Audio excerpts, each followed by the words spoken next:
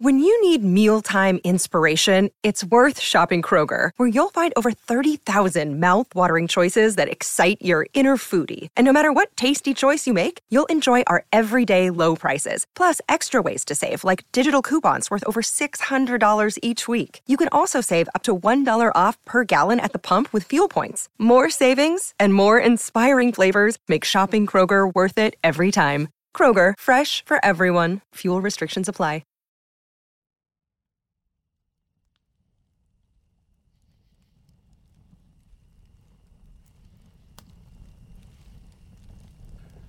Gather round, and let me tell you a tale of disappearance, mystery, the hunt for treasure, and the hunt for truth. In June of 2020, Buddha Kline vanished from the Carson National Forest while searching for the Forest Fen treasure. From alien abductions to haunted hotels to reincarnation robots, everyone has a theory. Join our host, Graham Anderson, as she unearths all the answers to the question of what happened to Buddha Kline. What starts as an investigation into a hiker's disappearance quickly transforms into an observation on the subjective nature of reality, branching out with elements of futurology, comedy, horror, and high strangeness. The podcast I am talking about, of course, is The Subjective Truth from Good Point Podcasts. It is a tale that is certain to intrigue. You can find a link to listen to the show in the description, but we're going to play the first episode for you now.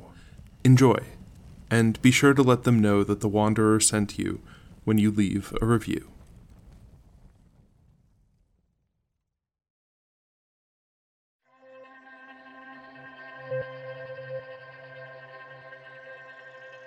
Each and every one of you made it happen. The New Mexico treasure hunt is fully funded. There's no turning back now, Amy. I wish we would have just stuck with the Doctor Who podcast. You're really going to bring up Doctor Who Gives a Fuck, the podcast? Yep, that should have been the one. No camping, or bugs, or bears involved with that. You haven't watched a single episode of Doctor Who since they stopped casting handsome, skinny British guys as the Doctor. Hey, that's not... Okay, I mean, that's probably true and all, but still. What I really wanted to do on today's episode was to share with you all the story of our very first time hunting for the Fen treasure. I don't think either of us... The Fen treasure hunt has claimed another victim. Hiker Buddha Kline has been missing for 5 days. Has been missing for 16 days. Last seen in the Carson National Forest. The pair left Austin, Texas at approximately 10 a.m. on June 4th, driving a black 2012 Jeep Grand Cherokee, headed northwest on U.S. Highway 183 towards Taos, New Mexico. It's been over 3 weeks since Buddha Kline was last seen alive. But what exactly happened once they made it to New Mexico remains a mystery. What really happened on the hunt for treasure? We'll have the answers for you. We have breaking news that will turn this case on its head. Tonight at 7 on Channel 7. So, I was very surprised when we pulled out Denver Museum of Nature and Science. There's a clue there. Right. I'm recording a message for when they find us. We knew it could be dangerous, sure, but we thought we had prepared. At its core, that's it. A married couple with a semi-popular podcast went into the wilderness of New Mexico searching for a legendary hidden treasure. One came back, the other didn't. There is, of course, more to the story. And I can assure you, Channel 7 News didn't have the answers. No one does.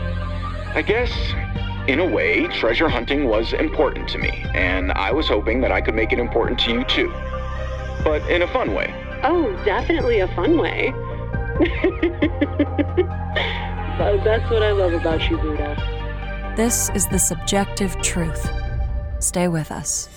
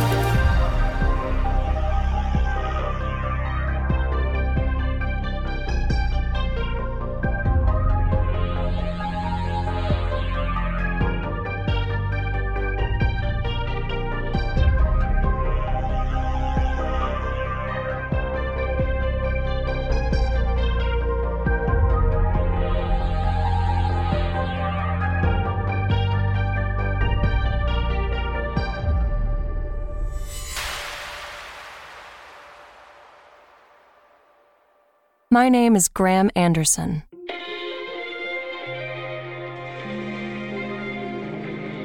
Yeah, that Graham Anderson. Sports Central, Monday night highlight packages, all that shit.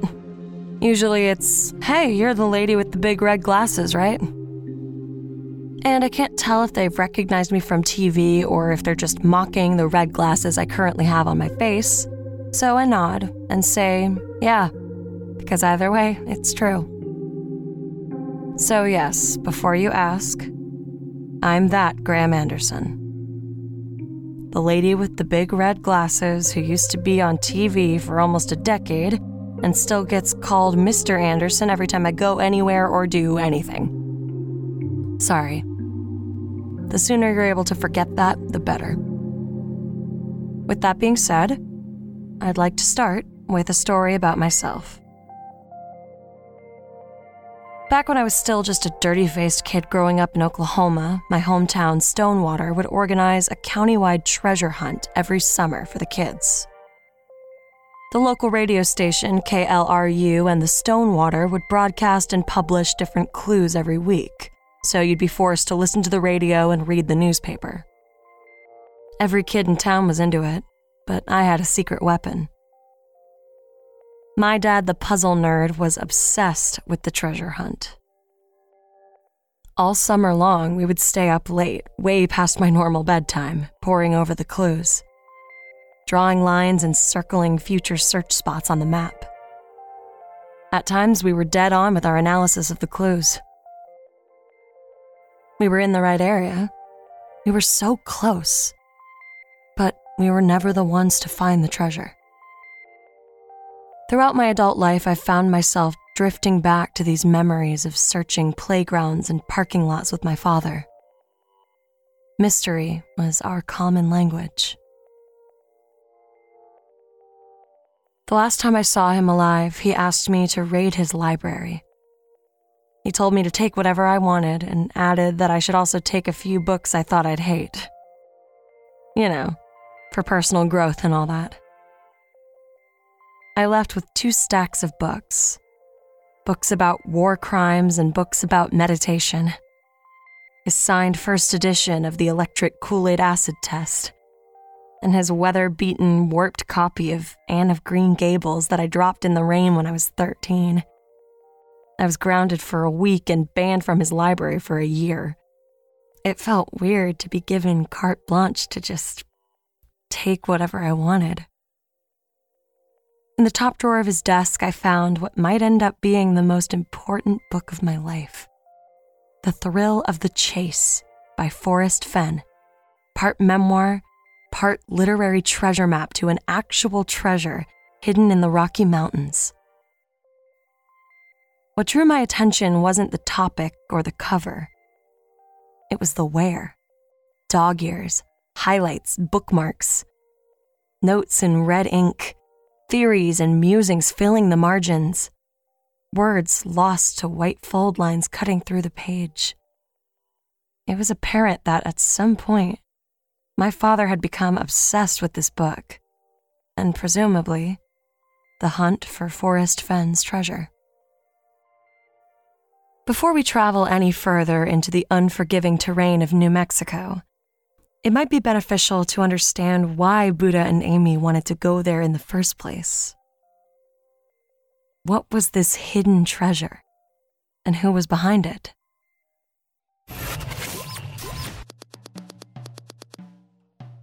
Retired Air Force pilot and eccentric art dealer, Forrest Fenn. In 1981, while in recovery for what was originally diagnosed as a terminal kidney cancer, Forrest Fenn became fascinated with the idea of hiding a treasure, leaving a trail of clues and creating his very own mystery. Fenn made 2 trips into the Rocky Mountains, taking with him a treasure worth roughly $5 million, a chest full of gold coins, nuggets, and bracelets. And Fenn left his treasure hidden somewhere in the Rocky Mountains for one lucky individual to find. The only treasure map, his memoir, The Thrill of the Chase. In October of 2010, Forrest Fenn self-published a book, The Thrill of the Chase, and told the world about the treasure he had left hidden somewhere in the Rocky Mountains. Initially, the book had a small print run of 1,000 copies and was sold exclusively in one local Santa Fe bookstore.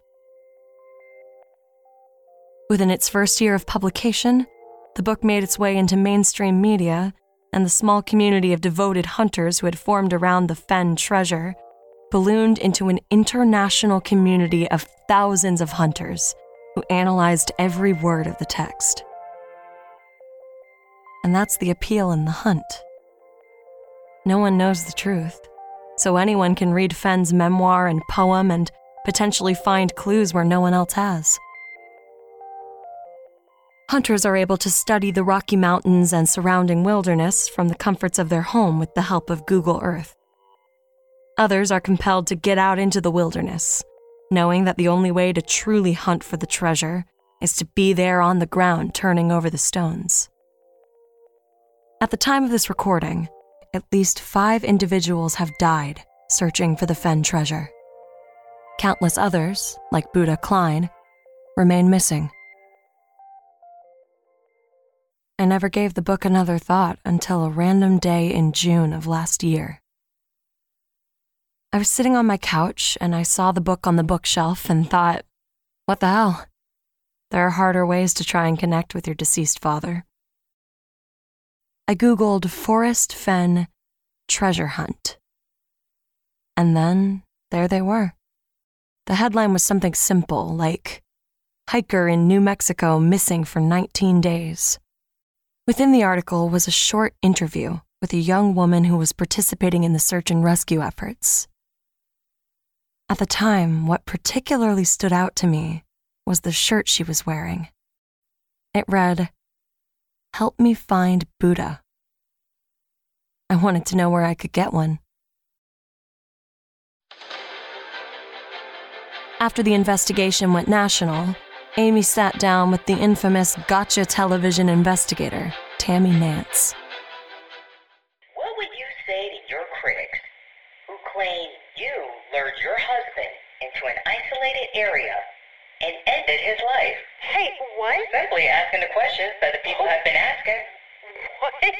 Tell us about the Jeep. So, about that Jeep. Our dispatch got a call from a pissed-off hiker. He was yelling about Banksy. Banksy. That's the voice of park ranger and Taos search and rescue member, Ahanu Bodaway. What I encountered when I arrived at the location was an abandoned black Jeep Grand Cherokee. What makes this strange is where it was parked and how. Eagle's Beak is a cliff in Carson. It's a bastard trying to get up the thing, no roads or anything like that. Wouldn't be room for them if there were, but somehow there was this Jeep standing at the edge of the cliff. I say standing because it was sitting on its rear, with the front of the vehicle facing up in the air. It looked like it was standing. It's just sitting there on its rear, like, how in the hell did it get up there, you know? Once we got it down, we ran the plates and were able to link the vehicle to a Texas resident, Jerry Kline, and then to his son, Buddha. Internet message boards went wild with the images, and I was right there in the thick of it with the rest of the obsessives. They called it contemplative Jeep, or suicidal Jeep, depending on how it was being applied. For some, it was just another meme. But for many others, the Jeep seemed to back up some of Amy's wildest claims.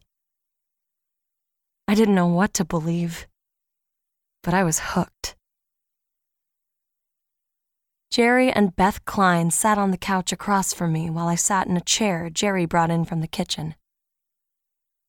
Their somber expressions flanked on all sides by smiling pictures of Buddha from his childhood and adolescence.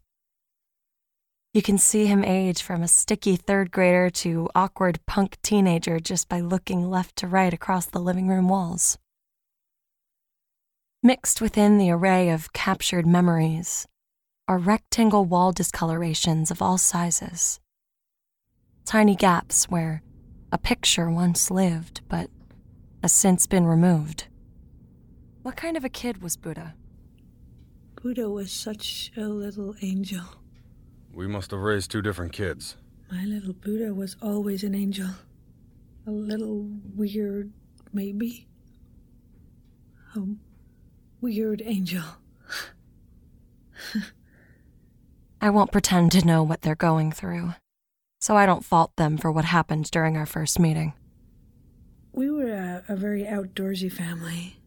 Always hiking or biking, camping at Possum Kingdom. And ever since I was a little girl, I felt I had a deep spiritual connection to nature, and that was something I wanted to pass on to Buddha. I just wish he would find a way home or find a way to let us know he's okay. You believe he's out there somewhere? Yes, absolutely. I can feel it. He's still alive. How do you manage to stay so positive? Jerry's face darkened as I asked the question. What's that supposed to mean? Everyone look at the delusional parents. It's just... Let me tell you a story. That's what this is all about, right? Milking the story of my son's disappearance for a little bit of cash, lining your pockets and propping up all that batshit crazy bullshit Amy says happened out in the woods. That's not what I'm saying. Oh, Jerry, please. You're the one who wanted to do this interview, Beth. Do we need to take a break? No, I need this to be over and for you to get the fuck out of my house. I want you to know that I have the best intentions. I bet you do. They would come around eventually, but it would take some time. While I waited, I decided to reach out to Amy to see what all the batshit crazy bullshit was about. Self-driving vehicles have revolutionized the way we travel, commute, or just get around town. They're safe, efficient, and comfortable. But let's face it, pretty boring. Once you take away the act of driving, it becomes clear just how long these drives can really be. If only you could just lay back and enjoy the ride. Double, the worldwide leader in augmented reality, would like to invite you to the opening of the Layback Theater. Instead of sitting at a red light, you're gliding through the Milky Way galaxy. Instead of cutting your hand across the tree line, you're traveling through a human circulatory system. With one tap of the screen, we transform the windows of your vehicle into a fully immersive video experience. Travel through medieval England, at the bottom of the ocean, or through a 1950s interpretation of the future in the first ever auto drama, Welcome to Wonderland. With the layback theater from Double, your trip is wherever you want it to be. Visit double.com for more. Enter promo code SUBJECTIVE to get the first episode of Welcome to Wonderland for free. And remember, if you're not seeing Double, you're not seeing it. Amy looks confident, in the way people look confident before a job interview or the opening of a play. It's a sheer veil of polite energy draped over insomnia-scripted conversations, and it's impossible to hide. Oh, come on in. Sorry about the mess. It's so nice to finally meet you. I feel like I know you so well already, but only through emails and avatars. This is different.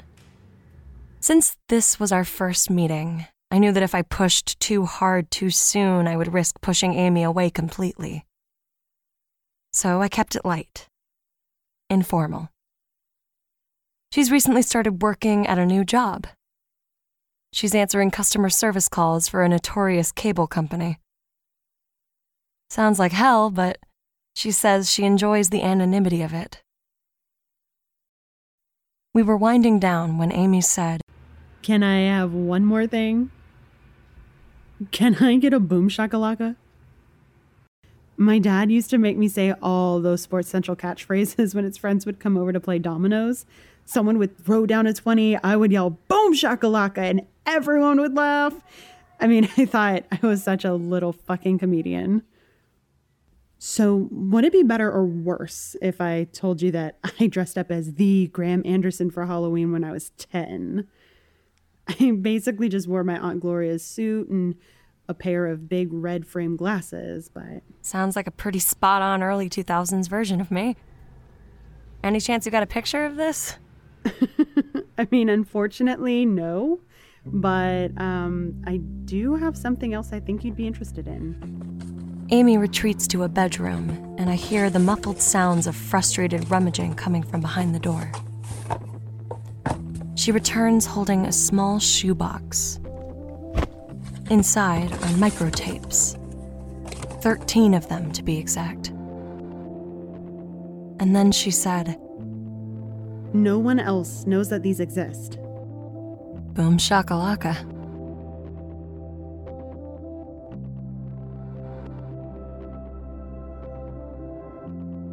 Shortly after leaving Amy's apartment, I received a voicemail from Beth Kline. I apologize for my ex-husband, Jerry. He's a good man. He's just frustrated by it all.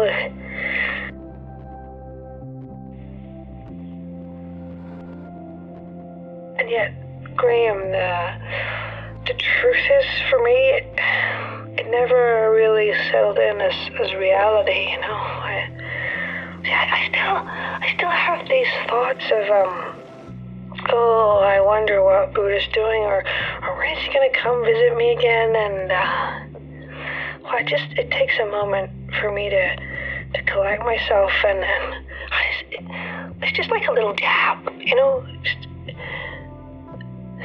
He's still gone. You saw Buddha and Amy on Wednesday, June 3rd, the day before they left. Did you notice anything strange going on with Buddha or Amy during the last visit? Oh, he was happy. You know, really anxious and just really excited. Has your relationship with Amy changed since I don't know if there's a respectful way to ask, so I'll just be direct. Do you blame Amy for what happened to your son? Oh, bless her heart. No. So she didn't have anything to do with this. She's such a sweet girl, you know. I think she thinks I hate her now. You know, if you see her, can you tell her I don't? Because she probably wouldn't believe you, I guess. See, after the Tammy Nance interview, I think she was scared that we felt the same way. Because they took some things Jerry said out of context and ran with it. It made it seem, I don't know, like like we hated her and blamed her for what happened. But Beth and I talked late into the evening. She's truly a delightful woman who has managed to remain positive about a situation that most would describe as hopeless. see, when Buddha met Amy, he was just drifting at sea, you know. She was a lifeboat, you know. Buddha had already dropped out of school at Texas State, and he wasn't working. Well, the only thing he was devoting any real time to was this dumb stand-up comedy thing. My grandfather asked me to kill him. He wants to choose when he dies, and he wants me to help him. It's weird. I feel weird, but I owe it to him, right? So I do exactly as he says, and I go through all the trouble of setting everything up just for old Pop-Pop to get cold feet on me. Like, geez, man, make up your mind. Don't ask me to murder 3 other people and then murder you so that your name lives on forever tied up in the details of some serial killer mystery, if that's not really how you feel. He was not very good. He told me, that's the point, Mom. It's supposed to be ironic or something. He said he was just playing the character of a bad comedian, and I remember Jerry said something along the lines of, well, you're doing a great job of that. And, but his face turned beet red. But in the end, I guess it served its purpose. See, I'm not usually one to talk about fate because, well, Jerry and I met in the 5th grade, so, for us it was just less destiny, more proximity. But with Buddha, it was like he somehow knew he needed to be there at that comedy club so he could meet Amy. See, as soon as she came into the picture, Buddha's calls went from, can you send me some money, to, we're getting an apartment together, we're starting this thing, we're starting that thing. I was really proud. And since Amy was, actually a good comedian, Buddha immediately retired his act. I remember seeing a lot of drama trophies on your mantle. Did Buddha always have a love for the stage? No. Oh, no. He really hated talking in front of people. I don't know where the whole comedian thing came from. I could never get him into any of my shows. They were yours? Back when our school had a theater department, we were one of the best, But, drama trophies don't mean much when budget cuts come knocking. So, I do have quite the wardrobe when I need to dress like Caesar or Alexander Hamilton. Oh my God, do you rap for them? No, I do the pre-Hamilton, the one where I just talk, okay? Now, I can, however, do some pretty good accents, though. See, I used to study and practice them constantly during my downtime, and, well, especially during rush hour traffic, right? It's really helps with the road rage, yeah. I need to hear it. Oh, okay, one sec, okay, right. It goes something like, the light is green, you savage. Get off your phone. We've got places to be, things to do. Move your ass. Yeah. Nice. But how about an English woman who had her lunch order messed up? English? Okay, hang on. Sorry, excuse me. Sorry to be a bother. A few minutes ago, I ordered a turkey and Swiss, but I've just now received a puppy. He is quite adorable, but I didn't order a puppy. I trust you'll get this sorted. Wow. That was fun. That was so fun. I haven't done that voice in so long. So, Buddha used to get so excited when his own personal Mary Poppins would read him a bedtime story. Amy was hosting the comedy showcase at the basement parade that night. And the distinct laugh in the crowd during Buddha's set, that was Amy. And that night was the night they met. This video is still up under the title Basement Parade Showdown Showcase, June 1st, 2014. Go watch it for yourself. Buddha goes on fourth and struggles through a long 3 minutes. But Amy is right there with him, a disembodied voice in the crowd, laughing at every syllable because she gets it. She gets him. But for such an outgoing and seemingly likable person, most of Amy's relationships seem to be strained. Almost no one I reached out to would agree to do an interview. This might be a case of private people just not wanting to get caught up in the drama of the story surrounding her. But the fact that there weren't more people willing to defend Amy's character is surprising, and possibly quite telling in ways that no interview could be. 31-year-old Buddha Kline was last seen in and around Taos, New Mexico on June 8, 2020. He was wearing blue jeans, Converse sneakers, and a black t-shirt. He's 5'11", 160 pounds. He has gray eyes and dark brown hair. No glasses, tattoos, or piercings. He has a small incision scar on his right shoulder and a 4-inch burn scar on his left knee. If you have information, theories, or ideas about what might have happened to Buddha Kline, please give us a call at 575. We'll be back soon with more of the subjective truth.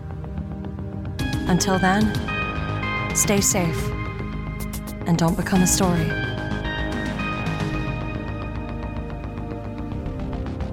The Subjective Truth is a Good Point podcast, written and produced by Jeremy Ellett.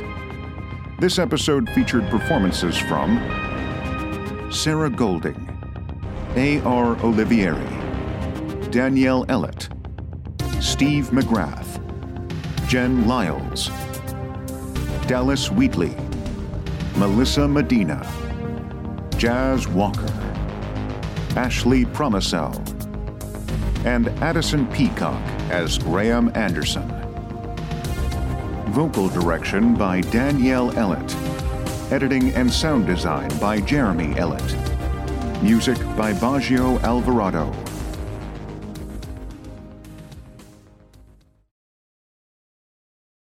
The Fable and Folly Network, where fiction producers flourish.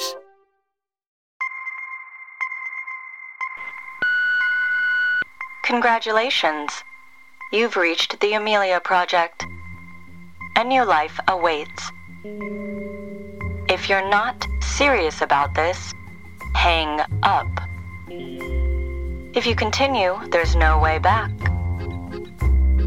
Leave your message after the beep. Enter the offices of the Amelia Project and be ready for surprises, twists and turns. Follow the Amelia team as they help their clients fake their deaths and come back with new identities. Each episode is different. Each client coming to the death-faking agency has a unique story to tell. If death and disappearances, comedy and crime, mystery and magic sounds like your cup of cocoa, The Amelia Project is the podcast for you. Search for The Amelia Project wherever you find your podcasts. And remember, leave your message after the beep.